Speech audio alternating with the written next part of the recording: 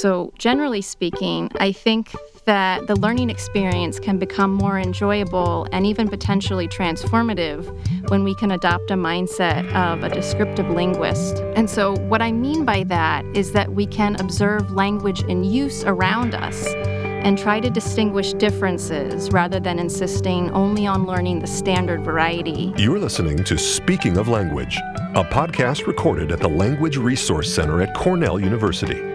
Each week, we explore a topic related to language pedagogy and second language acquisition. This week, on Speaking of Language, we meet Emma Britton, the newest member of the team here at the Cornell University Language Resource Center, and discuss the hegemony of English as well as her experience learning Azerbaijani. Welcome to a new episode of Speaking of Language. I'm Angelica Kramer, the director of the Language Resource Center at Cornell University. And I'm Sam Lupowitz, the LRC's media manager. We have a very special guest on the podcast and in our physical studio today. Woohoo! Our new LRC team member. Dr. Emma Britton is the new Learning Initiatives Coordinator here, and we are excited to introduce her to the world. Welcome to Speaking of Language, Emma. And welcome to the LRC. Thank you. I'm happy to be here. All right. Well, we always start off our episodes by asking our guests about your background and experience with language and with learning language. So we've talked about that a little bit in person since you started working here, but let's share it with our listeners. Sure. So I grew up in the northeastern U.S. in a small town in southern Maine. In my hometown, learning world languages was not really emphasized as there was not a lot of linguistic diversity compared to other places I've lived. Yet, ever since my teenage years, it seems that I've always been dabbling in learning languages, and it's often for romantic reasons. So my first year of college, I learned the Hebrew language as I had an Israeli boyfriend at the time. And then years later, when I started my professional career in language education, I was working in Worcester, Massachusetts, and that's a city with a high proportion of Spanish speakers. And so as I was working in the nonprofit sector, I found myself needing to use Spanish on a daily basis to speak with our clients. Yeah. And so our clients didn't know much English, so I would learn Spanish mostly by engaging in language exchanges with a few of our students. So we'd split our time in half. We'd do an hour of English practice and an hour of Spanish practice. And so through these exchanges, I developed some wonderful friendships with my students that I continue today. And so when I was working in the field of language education, I eventually decided that it was time to go back to graduate school again. And so I had gained a lot of practical experience with language teaching and learning, but I wanted to strengthen my theoretical knowledge of the principles of second language acquisition and to engage in research in SLA, second language acquisition research. And so I moved out to Amherst, Massachusetts for PhD studies in applied linguistics. And as a doctoral student, I found myself often struggling with English, my first language, as I was just learning all these new academic registers of the language. And also, doctoral work can often be so solitary. So I had less opportunities to speak Spanish while I was in that academic environment. And so I focused more on learning Azerbaijani, which is my husband's first language. So today I continue to learn Azerbaijani as a second language. And because I've been with my husband for a decade, I feel more like a heritage learner in some ways.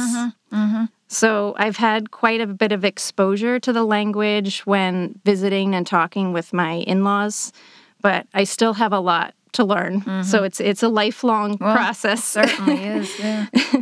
And so in addition to being a lifelong language learner, the last 7 years of doctoral studies have led me to assume a new identity as an emerging scholar in applied linguistics.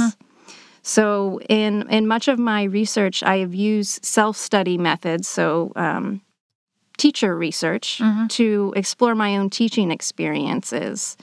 And my research has focused on the pedagogical applications of critical linguistic theories, sociocultural theories, and multimodal learning theories. I've been especially interested in exploring the nature of critical language awareness pedagogies in second language learning environments.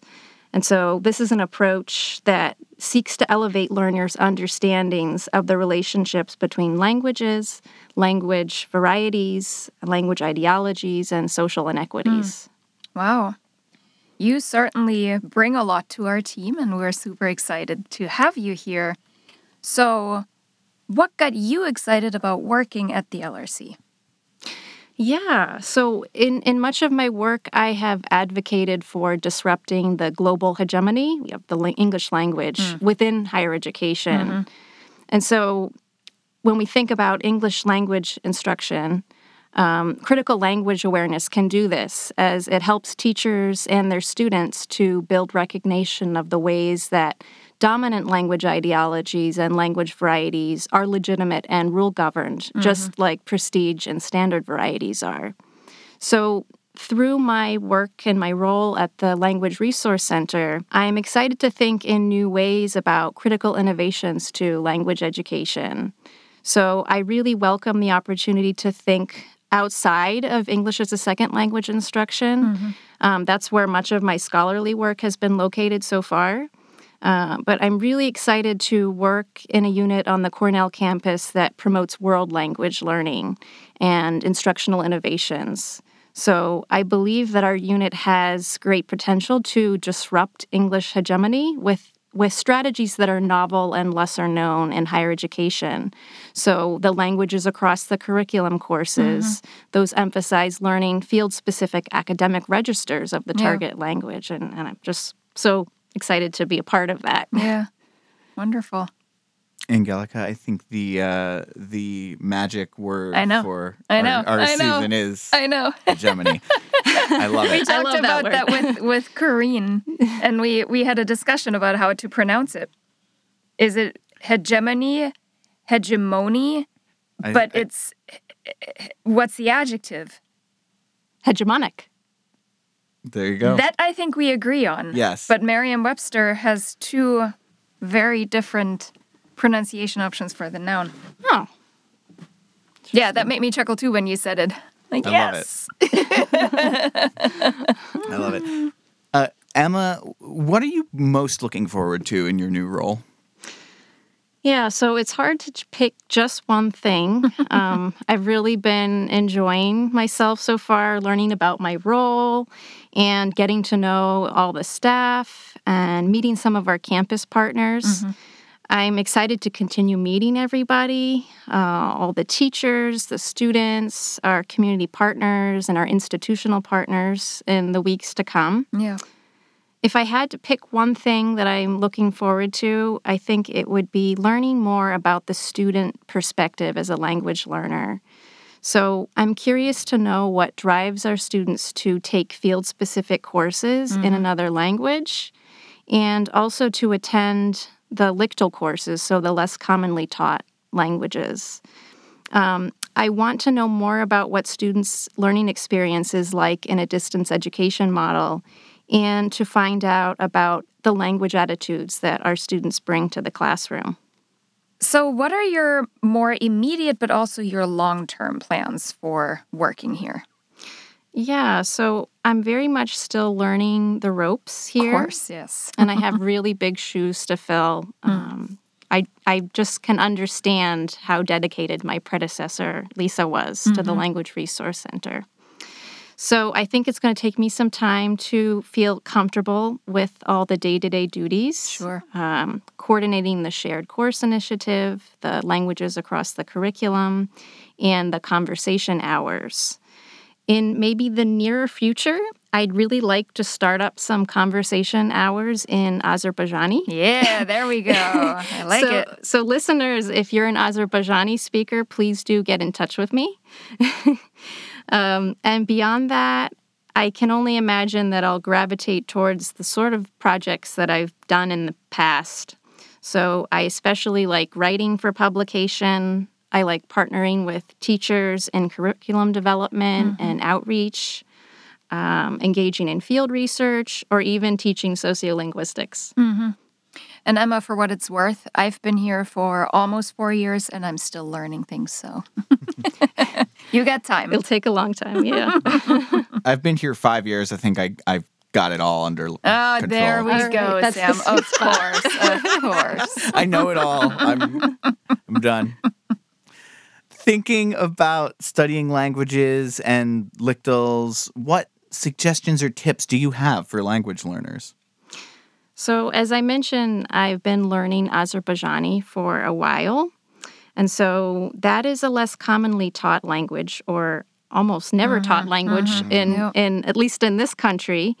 It's primarily spoken in 2 different countries, so Azerbaijan and Iran. And so while my Azerbaijani teacher is from southern Azerbaijan, the country, my in-laws are from northern Iran. And even though my teacher and my family are not far apart geographically, there are political boundaries between the 2 countries, and these have existed since the 1800s. And so these boundaries have led to language differences.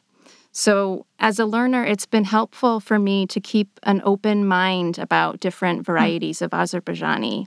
So generally speaking, I think that the learning experience can become more enjoyable and even potentially transformative when we can adopt a mindset of a descriptive linguist. And so what I mean by that is that we can observe language in use around us and try to distinguish differences rather than insisting only on learning the standard variety. And so in my own case with Azerbaijani, there's a great degree of mutual intelligibility between the northern and southern varieties, but there are also many differences in phonology, lexicon, and sources of loanwords. So just to elaborate a little bit, in terms of phonology, one example is the word healthy. In the southern variety, you'd say salam, versus in the northern variety, you'd say salam. Yeah. And so in terms of lexicon, the word excellent is different. So in the southern variety, it's chokesha, and in the northern variety, it's eila. And in terms of loan words, the southern variety, where my family is from, they borrow a lot of words from Farsi, which is the national language in Iran. And Azerbaijan, the country, borrows many words from Russian. Yeah. So the southern variety, the word for breakfast is supane, and that's a Farsi word. But the northern variety doesn't have a single word for breakfast, so they use 2 words. They call it seher yemeği, which is morning food. Makes a lot of sense.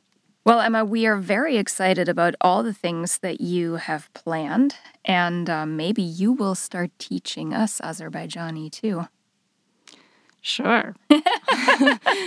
Although I don't think I'm at that level yet. Well, I think the level where we are, you certainly can teach The us basics. something. Yeah, Yes, I can do absolutely. the very basics. So before we sign off, we would like to ask you to share a word in a language you speak, you love, you are learning, you want to learn, that makes you laugh. Please share that word of yours with our listeners. So Azerbaijani is an agglutinative language. So that means that grammatical relations are indicated by adding suffixes to stem words. So you can make some really long, tongue-twisting sort of words. So here's a fun one. It's actually 2 words, but you can't really make sense of it unless you use both. Okay. So it's bugarpuz sanjalandaranlardan imiş. So Wow. So that's 2 words, and it means this watermelon turns out to be the type that makes your tummy ache. That's wonderful. That's great. Is it though? I mean, it's not if it makes your tummy ache. No, the result isn't great, but the fact that there's a a word for it or short phrase for it, I think that's magnificent. So the single word is Sanjalandaran Lardanamish. And my teacher claims there's a way to make it even longer, but she has to think about it some more, so she'll get back to me. This will break the hashtag for Twitter. I was going to say, well, also, I was going to wonder if we should also make agglutinative a hashtag. Do you think in the history of Twitter, agglutinative is, Yes, absolutely. Okay, well. Yes. I mean, if only there was a search engine where we could check this. For sure. Maybe there is. I guess you could just search the hashtag on Twitter and that would answer. Right? But hopefully there's never been a hashtag that is the word that Emma just said, which I can't reproduce. All right. Well, this was a lot of fun. Thanks so much. We're so glad you're here, Emma, and thank you for speaking of language with us today. It was my pleasure. Buyurun. Next week, we will speak with our colleagues from ITAP, Cornell's International Teaching Assistant Program. Until then. Auf Wiederhören. The Language Resource Center is located on the ground floor of Stimson Hall on Cornell's main campus in Ithaca, New York.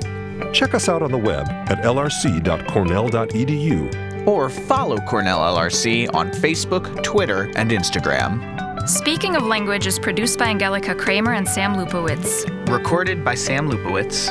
Original music by Sam Lupowitz, Dan Gable, and Joe Gibson. Thanks also to the College of Arts and Sciences at Cornell University.